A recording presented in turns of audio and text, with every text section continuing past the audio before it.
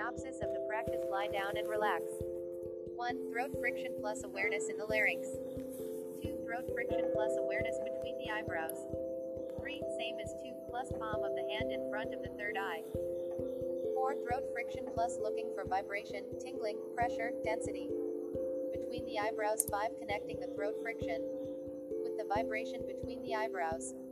6. Motionlessness, connecting with the energy around you. 3.3 Various experiences.